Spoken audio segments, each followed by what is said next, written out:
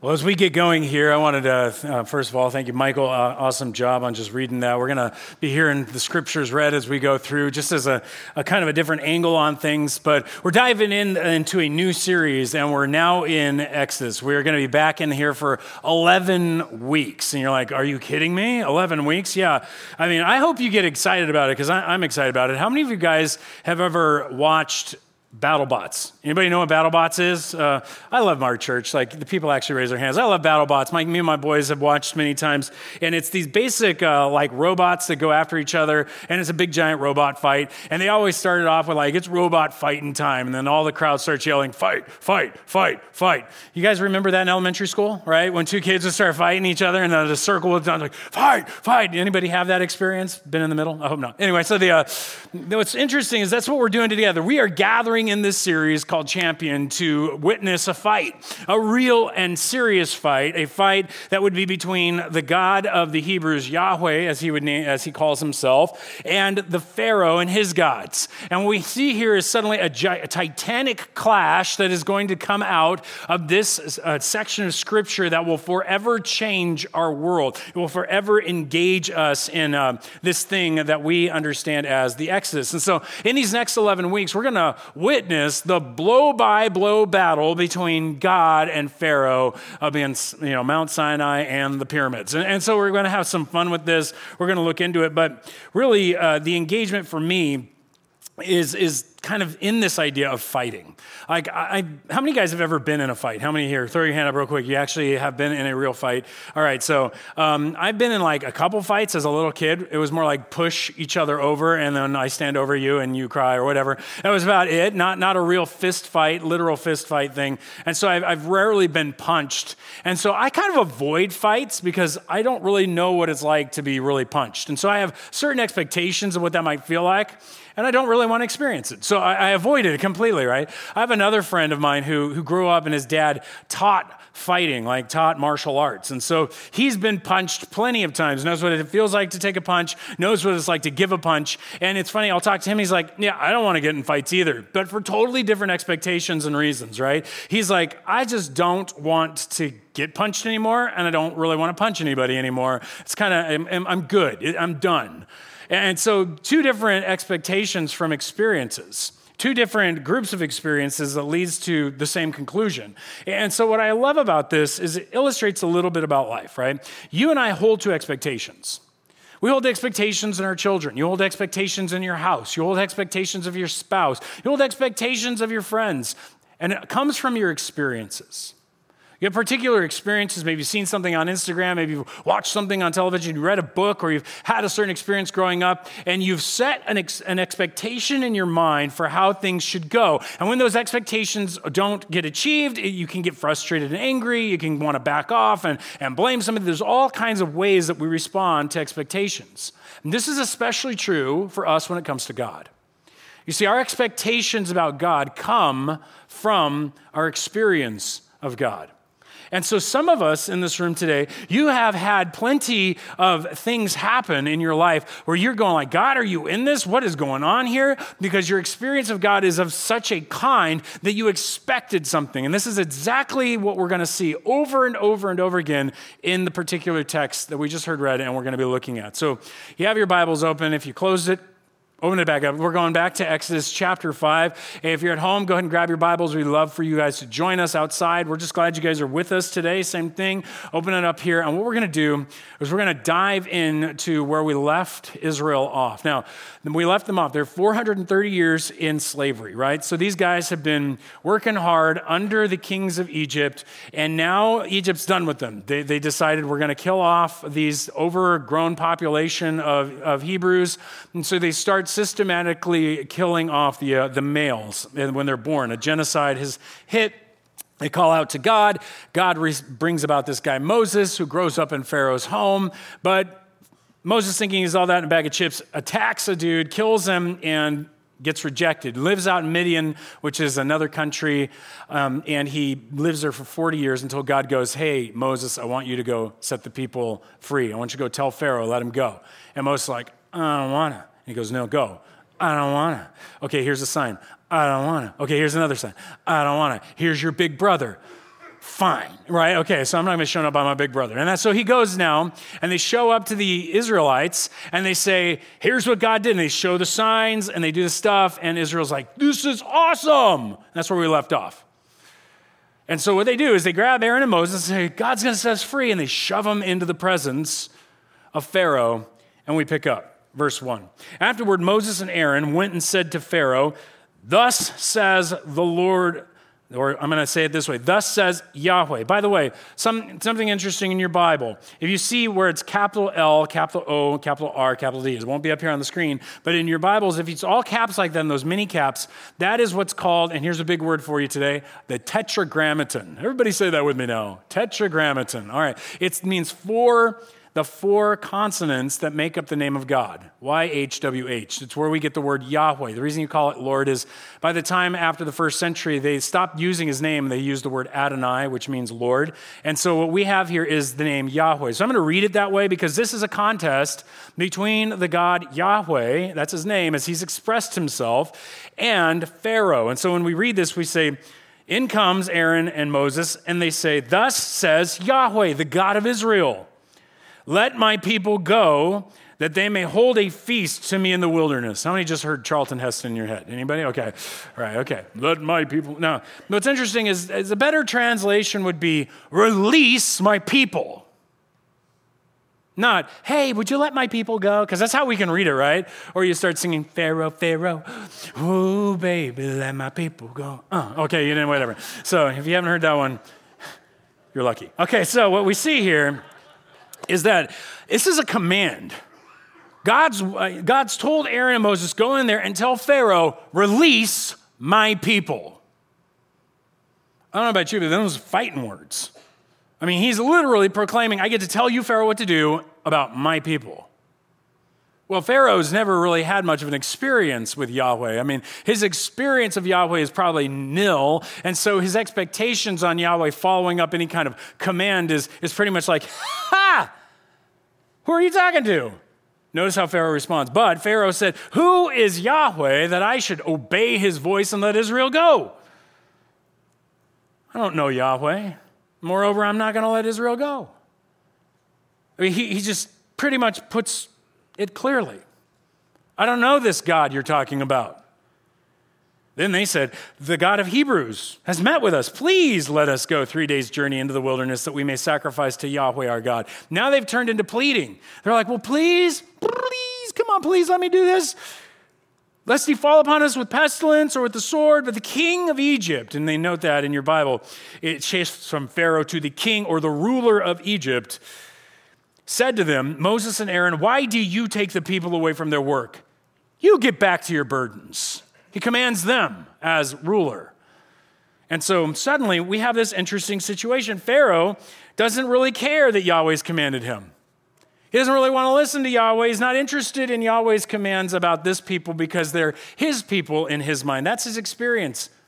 And so we need to realize something. This should sound really familiar, right? Because you're an American. The last time I checked, we Americans, we don't like being told what to do. Amen? Let me put it this way. You don't like mandates.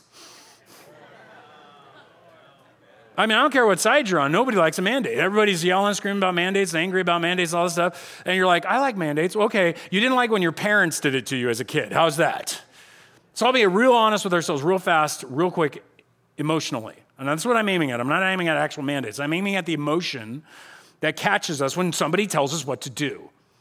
Because I'm going to be awfully stubborn when somebody commands me, because guess what? Who are you to tell me what to do? I don't care who you are. I'm an American. Welcome to the United States. You can feel what Pharaoh feels right away. And that's really important. Because when we get into this text, what you are facing is the fact that God shows up in our lives all the time to command us. I mean, how many more commands can we give out here? You are to give back to the church at least a tithe. Like if I was to put the command down, that's what he's saying to Christians. Be generous and give back to the church. Don't mix your tithe up with everybody else. The storehouse is the church. Give it there. Okay, let's try this one. You have gifts and services. Use it for each other in the church. Okay, how about, you know what? you have time. You're supposed to take a day off every week, one day, not to entertainment, not to yourself. You're supposed to spend time with God every week for a whole day. That's what God says. You know what? Let's just make it easier. You like alcohol? Don't get drunk. You like sex? Only in marriage. All right. Okay, right there. Is anybody like, it feels like church, right? Okay, so we get this feeling like pastors around telling everybody how to live lives. I'm like, you need to listen and obey. No, actually, we all understand one thing. If I use the command voice in America, we all instantaneously get this like, buddy, you in what army? We don't like it. Pharaoh didn't like it. In fact, oftentimes when we're commanded by God about something and we really don't think God's going to do anything about it, we go ahead and do whatever we want anyway. We'll go issue our own commands. That's what Pharaoh does. He issues his own command and he goes, you know what? Here's what we're going to do. You guys are lazy. You want to go worship? Okay, here's what we're going to do. The king of Egypt said to them, Moses and Aaron, why do you take the people away from their work? Verse 5. Get back to your burdens. And Pharaoh said, behold, the people of the land are now many, and you make them rest from their burdens. The same day, Pharaoh commanded the taskmasters, the people and their foremen, you shall no longer give the people straw to make bricks, as in the past. Let them go gather straw for themselves. But the number of bricks they made in the past, you shall continue to impose upon them. You're not going to reduce it by any means, for they are idle. Therefore, they cry out, let's go and offer sacrifice to our God. Let heavier work be laid on them, and they may labor at it and pay no regard to lying words. So the taskmasters and the foremen of the people went out and said to the people, thus says Pharaoh. Are we looking at a competition here? I think we are. Aaron and Moses, thus says Yahweh. All the taskmasters, thus says Pharaoh. Now what happens? He says, I will not give you straw. Go and get your straw yourselves wherever you can find it, but your work will not be reduced in the least. And Pharaoh does a direct command in contradiction to God's command. God says, let my people go that they may worship me. And Pharaoh goes, oh, you got time to go worship your God, huh? Well, then you got plenty of time to go get straw for yourselves. You ever had that happen when you were a kid? You walked up to your dad and you're like, I'm bored. And he's like, awesome. I got a lot of chores for you to do right now, right?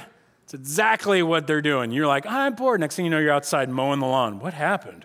This is ridiculous. And that's the problem. Pharaoh heard the command of God and he's like, oh, you're going to command the people? I'll tell you what they're going to do. They're going to go make more bricks. But they're going to go gather their own straw. They're going to do it themselves. And you know what? I don't really give a rip because this Yahweh's not going to stop me. He's not going to do anything to me. And so often when commanded by God, we often issue our own commands. Stop and think about it. We're like, God wants a tithe? He wants my money?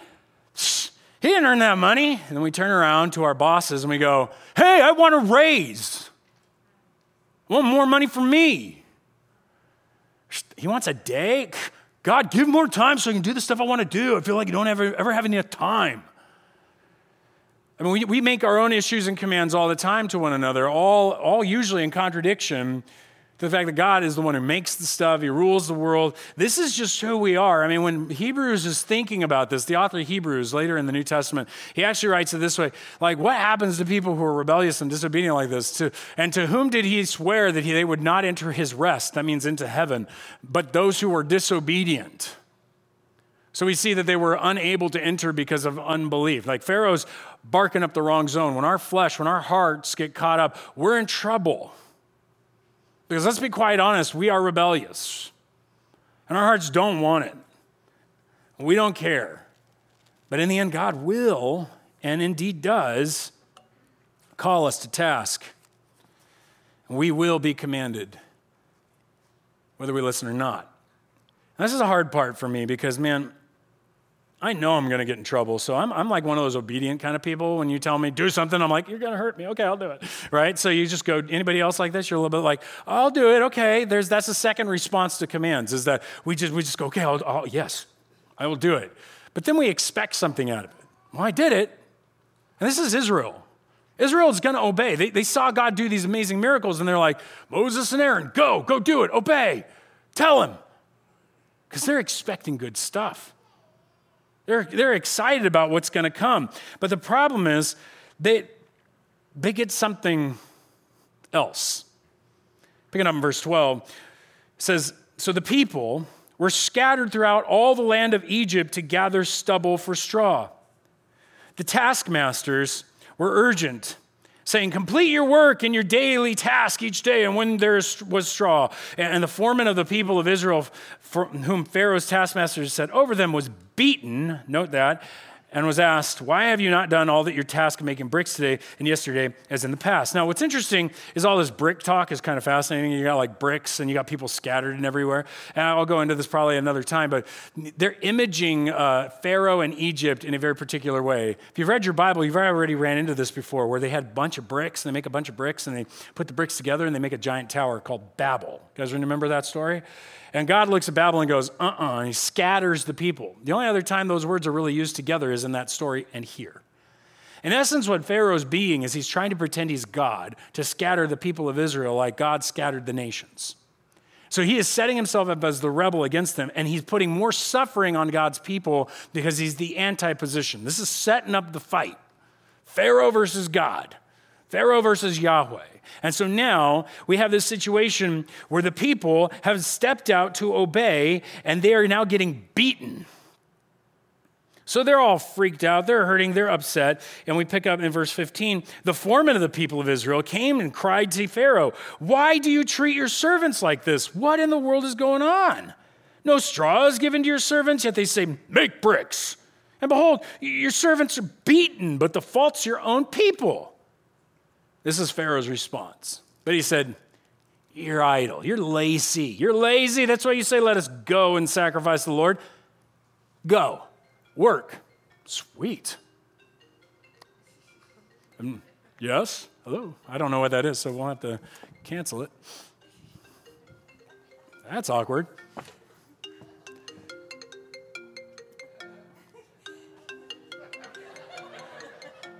Mute. All right. I'd love that to be a cell phone so I could pick it up and go, God, huh? It's like that's not going to happen. We've had some weird stuff happening on stage today, so we'll go with it. Have fun at home. Okay, so pick it back up. So you got a Pharaoh basically calling him lazy, telling him you got time, okay, go out, but no straw is going to give in to you, but you must deliver the same number of bricks. And here's the point, the last line. The foreman of the people of Israel saw that they were in trouble. They suddenly realized they are now in a massive issue. If they don't obey, they've just given Pharaoh the opportunity to call basically an execution order for disobedience. And now they're stuck in this scenario where they're like, what in the world's happening? God, we stepped out and obeyed, and now we get punishment? It gets worse? See, Israel had an expectation. They had experienced just earlier in chapter 4, like I had said, that Aaron spoke all the words the Lord had spoken to Moses. And they did the signs in the sight of the people. They took the staff, threw it down, turned it into a serpent. They're like, oh! And then he goes, look, leper's hand. Oh, no more. And they're like, oh! And they're all excited. And they're like, so what do? They trusted the Lord. They believed. And when they heard that the Lord had visited the people of Israel, that he had seen their affliction, they bowed their heads and worshiped. You can hear them. They bowed their heads and they're like, you are good, good. Oh, you're never gonna let us down. Whack! Build more bricks. Wait a minute. Anybody have a problem, feel a little frustrated trying to sing that lyric? Because you think, hey, God's never going to let us down. We're never going to be let down. I'll step out there. I'm going to get into that ministry. I'm going to step up and whack. Whoa, that didn't go well. Everybody's mad. People are complaining. This is awful. Okay, I obeyed that pastor. I did those 5 things for my marriage. And you know what? It didn't work. I have my quiet time every day. I pray all the time. I make sure I give my money and I tithe. I love living, share Christ. You know what? It's dry as a bone. And so oftentimes when things go bad, when we don't expect them to, and you feel like, hey, I thought you never let me down, God, and it just gets worse, we get frustrated. I think of Adoniram Judson. I don't know if you guys ever heard of Adoniram Judson. He was a Baptist missionary who was one of the first men to ever enter into what we would call Myanmar today. He brought the gospel in there, even when William Carey was like, don't go there. It's not open. They'll kill you. It'll be awful. And Adoniram and his wife Anne was like, we're doing this. They march in. They go through Siam, which was the warring country. They move them up there into Burma, and they start preaching the gospel, immediately getting sick. Typhoid, cholera, all these problems. He gets arrested, thrown in a nasty prison for 17 months, only to be released so he can be the guy who translates for the government now, and his wife, Anne, dies. He has another wife, she dies. Of their 13 children, 6 of them die. One of his colleagues dies. And any experience that he has with intimacy is lost because anytime somebody's sick, they go for 3 months on a voyage back to England. Over and over and over, suffering after suffering after suffering after suffering, Adoniram Judson for 40 years serves obediently. And I never see really blessing. Man, if you're in that position or I was in that position, I don't know what you would think, because we get into such smaller things and immediate, we're just like, God, what are you doing? It's ridiculous. And so when things go bad, we look for some way to blame, because we don't want to blame God. We know, okay, God, maybe it's somebody else, but I'll tell you what, we try to find people to blame. Israel tried to find somebody to blame. They were so upset, they just figured it's Moses and Aaron's fault. Then they met Moses and Aaron, who were standing, waiting for them, implied like they were standing outside listening to the conversation as they came out from Pharaoh, and they said to them, the Lord look on you and judge. Yahweh look upon you and judge. Forget you guys. Liars, you made a stink in the sight of Pharaoh and his servants. You put a sword in their hand to kill us. What's up with this? Come in, show us these signs, and say, get out of here. Pharaoh has successfully driven a wedge between the leadership and the people, between Yahweh and the people. He's winning this fight. He gets the first shot in. And Israel's like down for the count. They're like, we don't know what to do. We're not listening to you guys. Maybe you'd been there. Maybe you're like, I'm trying this olive branch out, the last place I'm trying, because you know what? I'm so sick and tired of all those pastors giving me all those things that don't work. In fact, that last pastor, I was like, oh my gosh. There are many people left here doing the same thing. I don't know. But there are a lot of people giving up on pastors nowadays. There's an entire industry right now in the podcast world picking on pastors and what they said and why they're this or why they're that, and you need to not listen. They're a heretic here and they're a heretic there. And I'm just going to tell you guys, those podcasts aren't helpful. Shut them down. These deemed heresy hunters aren't giving the grace enough to listen to a full so many years of people's messages to really find out what's going on, to be a part of the congregation that those pastors are trying to teach and what they're trying to deal with. Guess what? Pastors say dumb things sometimes from pulpits. I do it all the time. You guys just don't tell me. Come on, so let me know, it's okay, right? We're going to do that. But to have some group out there watchdogging everybody to pick them out, man, you know what you're going to get? You're going to just get more and more frustrated pastors. You're going to get watered down sermons. You're going to get all kinds of stuff. People afraid, but we're ready to blame. Boom, maybe you're not there. You're like, it's not pastor's fault. It's church's fault. I just don't like organized religion. I have family members like that. Just go to church now, they're like, the organized church. I can be a Christian without the church. That's a person who's given up and found something to blame because it got hard. The worst one is people just go, you know what? Bottom line is this book is whack. We don't need to listen to it. It's dumb. Throw it out. I'm now an ex-evangelical, whatever we want to call ourselves, because, hey, it didn't go like I thought it should. It didn't go the way I wanted it to. Yeah, God, you obey God and you're supposed to get a blessing. You obey God and it's supposed to go good. And that's how we fundamentally think. And when it doesn't, we get frustrated, and so we blame. And so suddenly Moses is sitting there going, he's getting blamed, and so what does he do? He's all frustrated because his experience with Yahweh is that Yahweh acts and does great miracles and does stuff and forces you to go talk about him. That's his experience. So Moses is all ticked. No, I'm getting blamed about this. So he walks over to the Lord and he says to Moses, turned to the Lord and said, "Oh Lord, why have you done evil to this people? Why did you ever send me?" It's like he said, "I didn't ask to go. I tried to get out of it 3 times.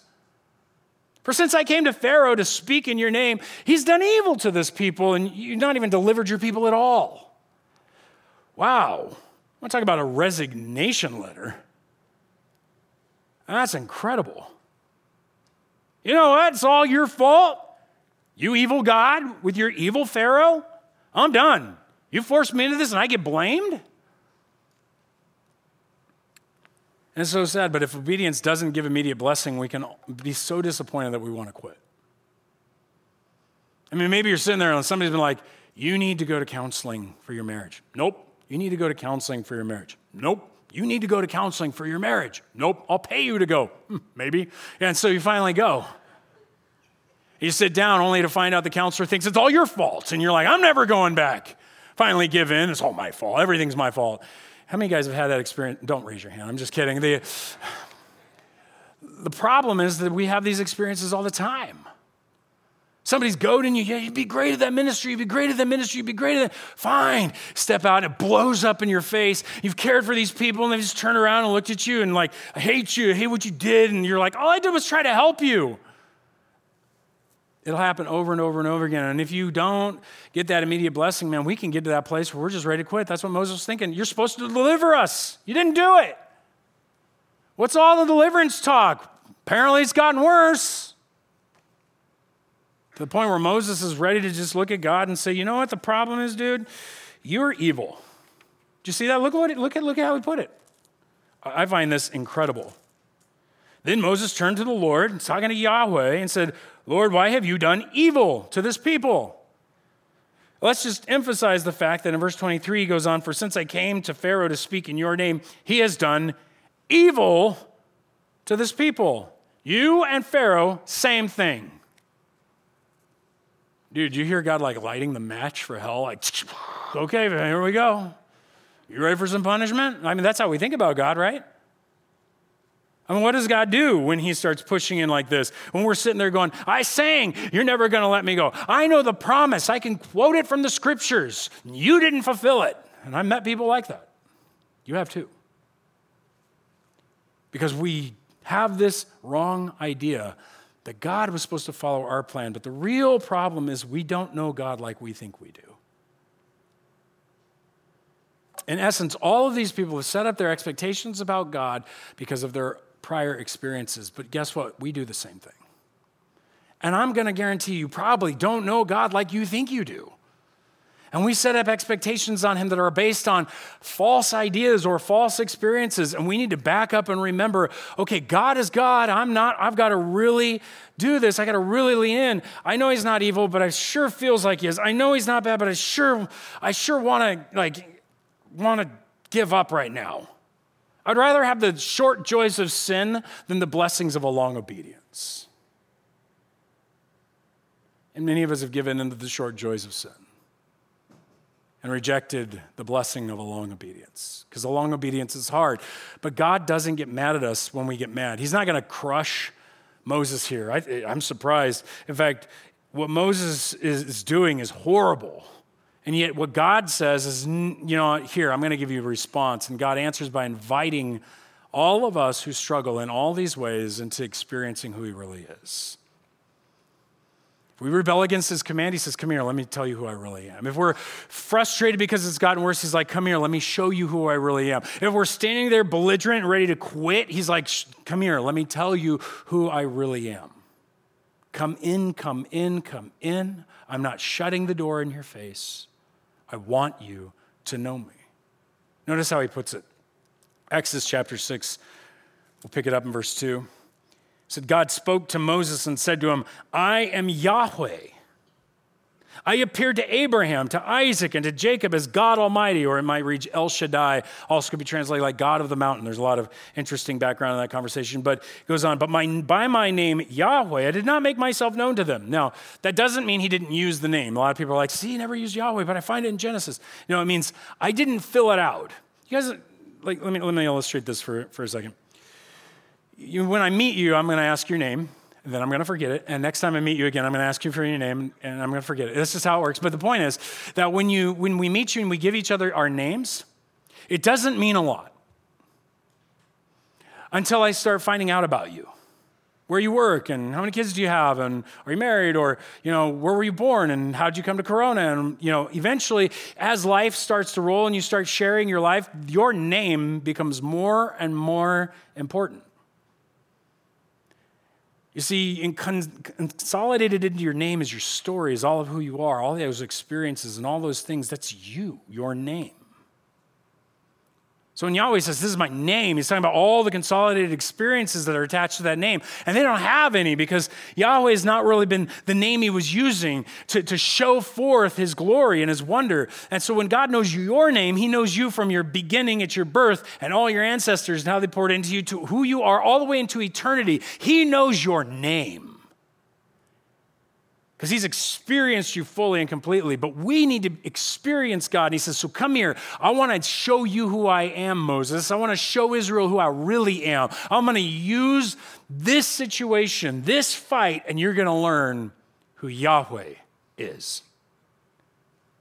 And what God does today is he doesn't invite you in to come learn who Yahweh is. He says, no, I've got an even greater name now. I've got a name that is above all names. I want to invite you in to come experience me as Jesus.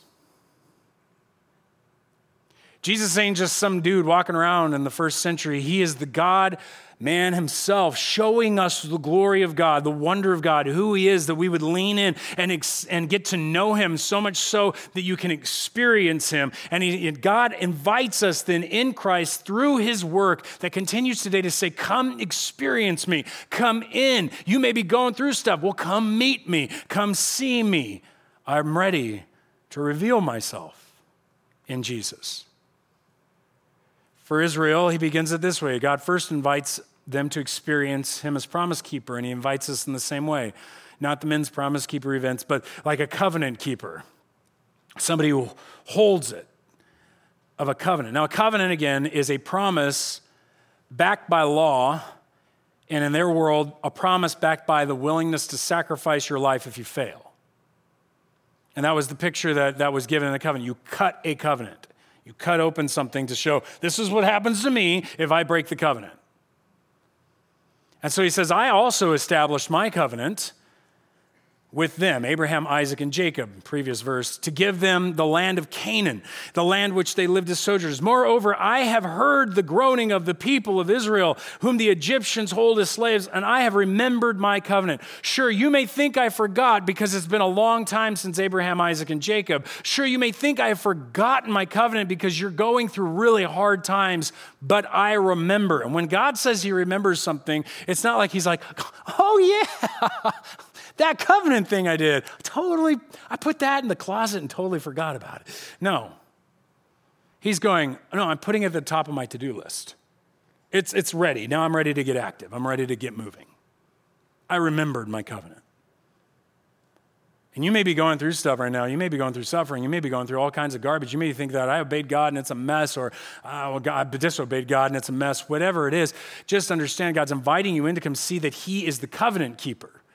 He said, I haven't forgotten. In fact, he gave us, the nations, a new covenant. We're not Israel. We got a new covenant, a new Exodus, a whole new set of things for us. And what's beautiful about this is our covenant that he gave to us is the one where he says, I'm not going to give you laws. I'm going to write them on your heart. I'm going to take your hardened heart. I'm going to soften. I'm going to give you life. Not only that, I'm going to wipe away your sins so you're forgiven, and then you can know me, and you don't have to have anybody tell me about you anymore. You're just going to know me because my spirit is going to be with you. I'm going to be your God. You're going to be my people. I'm going to adopt you as sons and daughters. This is all in the new covenant conversation. And along comes Jesus, who faithfully lives all of his life, and then he comes to a night that we celebrate every month here at Olive Branch. Some churches do it every week, some do it every once in a while, but we call it communion. And when you listen to the words that are used when it comes to the cup. First we say, this is the bread and this is my body. And then he says, and likewise the cup after they had eaten, saying, this cup that is poured out for you is the new covenant. There's the words, in my blood. Every covenant needed blood to be cut. And Jesus is the blood that cuts the covenant.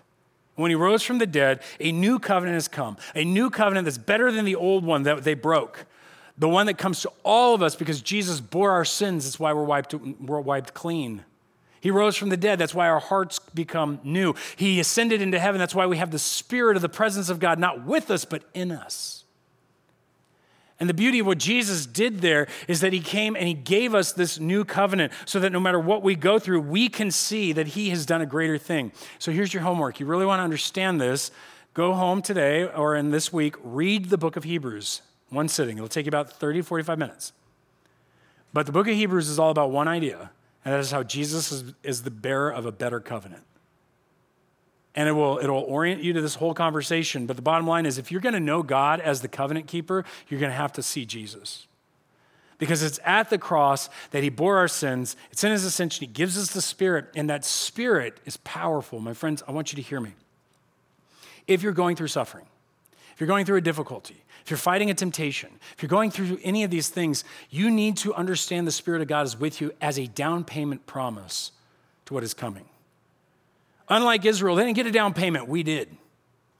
And here's where he says this. It's in Ephesians. Paul's writing, he says, in him you also, when you heard the word of truth, the gospel of your rescue, your salvation, and trusted in him, you were sealed with the promised Holy Spirit, who is the guarantee. That's the word down payment. He is the first piece. Like when you were going to take out and you're going to buy, somebody's going to buy something from you, they give you a down payment as a promise that the rest is going to come. And he goes, here, this is the down payment. I am giving you the presence of the Spirit of God. That's why you're convicted about your sin when you sin. The Spirit of God is in you. That's why the Word of God electrifies and lights up where it once felt like a dead book, because the Spirit of God is in you. That's why when you gather around other Christians, there's a unity with these Christians from other countries that you didn't even realize you should have. And you're like, I feel closer to you than people at home. Why? That's why you have a sudden ability to start breaking old sinful habits you didn't even realize were a problem, and suddenly they're being freed. Because the Spirit of God dwells within you to transform you and to set you free. It's the down payment of a freedom we will have when Christ returns completely. And so when you're in the suffering, in the struggle, what Jesus is saying is, remember, come experience my covenant keeping. Remember the Spirit is with you. Gather people around. Let us pray over you. Be together. It's why, church, I'm going to tell you at home, why being in the body is so critically important. I know you may be an introvert and you're scared of COVID and you're like, as long as you're not going to die from COVID, introverts are not created to be away from everyone. It's not an excuse. I'm an introvert, a very big introvert. You're like, no, you're not. You're on stage. We love stages, okay? Because it's just me talking. Introverts love to talk. But my point is that it is draining, and I want to be left alone. But no. God wants me to be around people. Because his Spirit is in us as the church, unified and gathering us to know him together. We need each other because we've been saved into a covenant community in Jesus. And so, just remember when you're going through the suffering, that God will ask him, show yourself, help me here. And through other people and other things, it's like he shows up. It's almost like that guy with the treasure map in the movies, like Goonies and stuff. I love those movies. It's like, it's a treasure. You're like, whoa, how do I know it's real? He's like, dumps out a bunch of coins and things like, there's more from where that came from. Every time the Spirit works in your life, God's saying there's more from where this came from. Be patient. Patient. The promise is coming. So he invites us to experience him as the covenant keeper. He invites us then to experience him as the deliverer. Notice what he says. Say therefore to the people of Israel, I am Yahweh, and I will bring you out from under the burdens of the Egyptians. So I will deliver you, there's our word, from slavery to them. I will redeem you with an outstretched arm. It goes on to say, I'm going to take you to be my people. I'm going to pull you out. I will bring you out. I will bring you out. And how many eyes do we need in one paragraph, by the way? Who's going to deliver you? Not 5 things from a sermon. I guarantee you, if Christ doesn't deliver you through his cross, those 5 things ain't going to do anything for you. Go home and read a Bible all day long. Go home and practice every good practice you possibly can. There's no guarantee, apart from the deliverance of Jesus, anything changes. Because our sin breaks everything, even a good 5 list that's found in the Bible.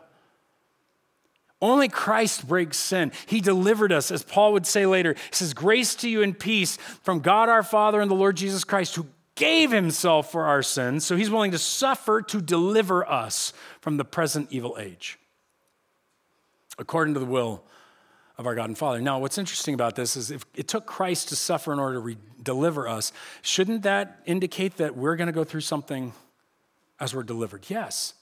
I know people are like, why am I still suffering? Why am I still being persecuted? Why am I going through something? Because when he delivered us, there's an enemy still afoot called your flesh and the devil, and he would love to attack and tempt, and your flesh would love to continue in sin. Here's the thing, they lost. They know it. And so they're furiously trying to keep you impotent and incapable. Why not bind you up in sin that you can't get your mind off of? Why not make you feel like a rotten, miserable person having to ask Jesus for forgiveness all the time? He wouldn't forgive you that many times. Yes, he would. He delivered you. So let's rise up and begin to fight again against sin because it's over. It can't win. He delivered you by his blood so that you don't have to fall under the persecutions of the world. They will be over. You can endure, and he's present with you so you can. And we see this in Christ, and you can read it in all kinds of people like Adoniram Judson, who for those 40 years suffered and suffered and suffered, so that in 1984, when they counted only the Baptist churches founded by him in 1984 that were left, 3,700 churches remained with over 1,900,000 people involved. He never saw any of it because it wasn't about him. There was a country he was headed to that was far greater. There was a land that God was exodusing him to that he just wanted as many of the Burmese people to go with him as possible. And it was worth the suffering because there was a great promise and a great covenant and a great picture ahead. And finally, because he knew what we all can experience, that God is in control, even in the suffering. That's what he tells Moses. He says, verse 1, actually, of chapter 6, I skipped it on purpose to bring it here. It says, now you shall see what I will do to Pharaoh. I love this. For with a strong hand, and I believe that means my strong hand, he's going to send them out. And with a strong hand, he will drive them out of his land. And God says, it looks bad. I'm in control. You think he's got me on the ropes? I'm toying with him. I'm going to show you how good I am at this. You're going to know my name. And I'm going to drive him to drive you guys out. Where have we seen this before? Except for the fact that the worst moment in history when God himself would come in human form was being crucified on a cross. In the darkest hour, he was busy in full control. And you were dead in your trespasses and uncircumcision of your flesh. God made alive together with him, having forgiven us all our trespasses. How? By canceling the record of debt that stood against us with its legal demands. When did he do that? This he set aside, nailing it to the cross. All the legal demands of being destroyed were done on the cross. It was punished. In other words, you think a strong arm's coming at you because you're rebellious like Pharaoh? You're right, but there is a cross that can get in the way. There is a strong arm coming, and it's going to bring a judgment, but ultimately the cross stands to bear it all if you will let it. And so Jesus stood there taking the punishment, hung there receiving the blow, and we were set free. And he disarmed then the rulers and the authorities and put them to open shame, triumphing over them. In the darkest hour, God won because he's in fully control. You think it's getting dark right now, in Egypt? Nope. I'm still in control. I'm going to win, and you're going to see, so that you will know who I am. We will know his name. We'll know him as Jesus. We'll know him as Yahweh, and we will walk in freedom. So I want to encourage you today. You may be one of these people who's broken in spirit, because Moses would go and tell all these things to the people, but they would wind up not able to hear it because they were broken. Their spirit had been dashed. And you may find yourself, your spirit dashed and broken. I want to encourage you, do not remain there. Gather again in community. Come back and let us love and care for you. Those of us who can stand need to lift one another up. You're struggling in temptation. You need a place to confess because it is the community that the Spirit of God dwells in that enables you to find encouragement and movement forward. If you're in the driest times of your life, you need to be near someone who's on fire for Jesus. We don't do this alone. He redeemed us as a people, and we need this centerpiece of our Lord with us. And that's why we gather again. Yes, I'm going to tell you, go back to the refreshment of Scripture. Go back to the refreshment of prayer. Go back to these things. And don't just read it. Stop and think about it. Engage it. Allow it to saturate your soul. And then regather again. So much of what we need is each other, and so much of what we receive is the power to gather because we have the Spirit of God within us. Because He is our Redeemer. And He enables us then to walk in Him. I can't wait for us to really meet our champion. But you just heard his card called out. In this corner, you got Pharaoh. And over here, you have your redeeming, covenant-keeping, in control champion. And we know his name. His name is Jesus. Amen? That's who we're going to look to. But maybe you don't know him. Maybe you're sitting here today and you're going, okay, I got a strong arm coming at me. Yep, the rebels have a strong arm on its way. But again, you can allow Christ on his cross to bear that strong arm, to give you life, to bring that covenant into your soul, the experience of God himself, the very presence of God, namely the Spirit, live in you. But you got to do one thing. What? I got to do something? Yeah, just receive it. Just receive it. It's not even doing something. It's just receiving something. God did it all for you. You don't go clean yourself up. He has offered you the gift of eternal life. He has offered you the gift of his Son to bear his judgment and wrath. Will you receive it? If you will, I'm going to give you a chance to right now. Just bow your heads with me, everybody. If that's you today and you know you need to receive it, right where you're at, just turn to God and say, God, I know that a strong arm is after me. I'm a rebel. And I trust that Jesus on the cross got in the way of that judgment. Will you please give me life? Forgive me of that sin, and now come lead me in victory. I trust you in your gift. God, for those in this room who are in suffering and struggling today who know you, God, would you refresh them? Would you bring them near you? Would you allow your covenant-keeping Spirit who is with us to awaken our souls where they are dead, to convict us where we need a conviction, to gather us where we need to be gathered, that you would lead us in victory. We ask this in Jesus' name. Amen. If you did receive that, I want to give you that opportunity to let us know using either online or we've got these cards in the seats that you can see right there. It says commitment. And you just let us know. We want to connect with you and help you move forward. And there's a lot of steps coming up, and I'm going to let Justin tell you about the steps. So thank you, guys. All right, Justin, after you, man. Thanks, Greg. I hope you guys are looking forward to, the rest of this series. I know talking with people earlier, getting to listen to this 2 times, even for me. It's just encouraging to hear so much of these reminders, things we know, but sometimes forget, especially in the middle of those hard times, the suffering, the difficulty. And, one thing Greg mentioned is how often when we're going through those challenging times, those times of suffering, we need others. And one thing I was reminded of is often in the crisis, when we're in that time of suffering, we want community. But that's often the last, it's too late almost at those times to find community. And so one thing I want to encourage you to think about is if you don't have a community of people, to think about either doing what I mentioned earlier, like James and Tara Lee did, and maybe starting a group as we start this new year together, or maybe joining a group to find some community with you. On your way in today, you got this Next Step handout, and just would encourage you, wherever you're at in your faith, to just think about what's next for me, to keep growing, keep moving forward, keep going further as we are almost done with the month of January, which is hard to believe, and move into February. And I know last week it was encouraging. I talked to one woman. She's been at the church maybe a year and a half, and she just kind of been staying on the sidelines and just felt like, you know what, I need to jump in. I need to start connecting with people, start growing. So she jumped into our membership class. She's going to join the Love Christ study that starts next week.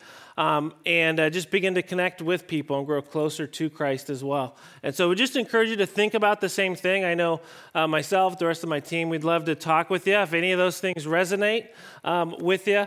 And the final thing I just want to mention before we leave today is just if there's a burden on your heart or something maybe this week that's coming up that you're just not looking forward to or maybe you're nervous about, just would really encourage you before you leave to meet our prayer team in the back. If you're inside, if you're outside, there should be someone from the prayer team there too, just to receive that prayer. Have them pray over whatever's going on in your life right now, because the last thing we want is for you to leave and to still be carrying that with you as well. So glad that you guys have been with us today. Hope you guys have a great rest of the day. Enjoy. It's so beautiful out today, and so I hope you get to enjoy that, get to connect with each other.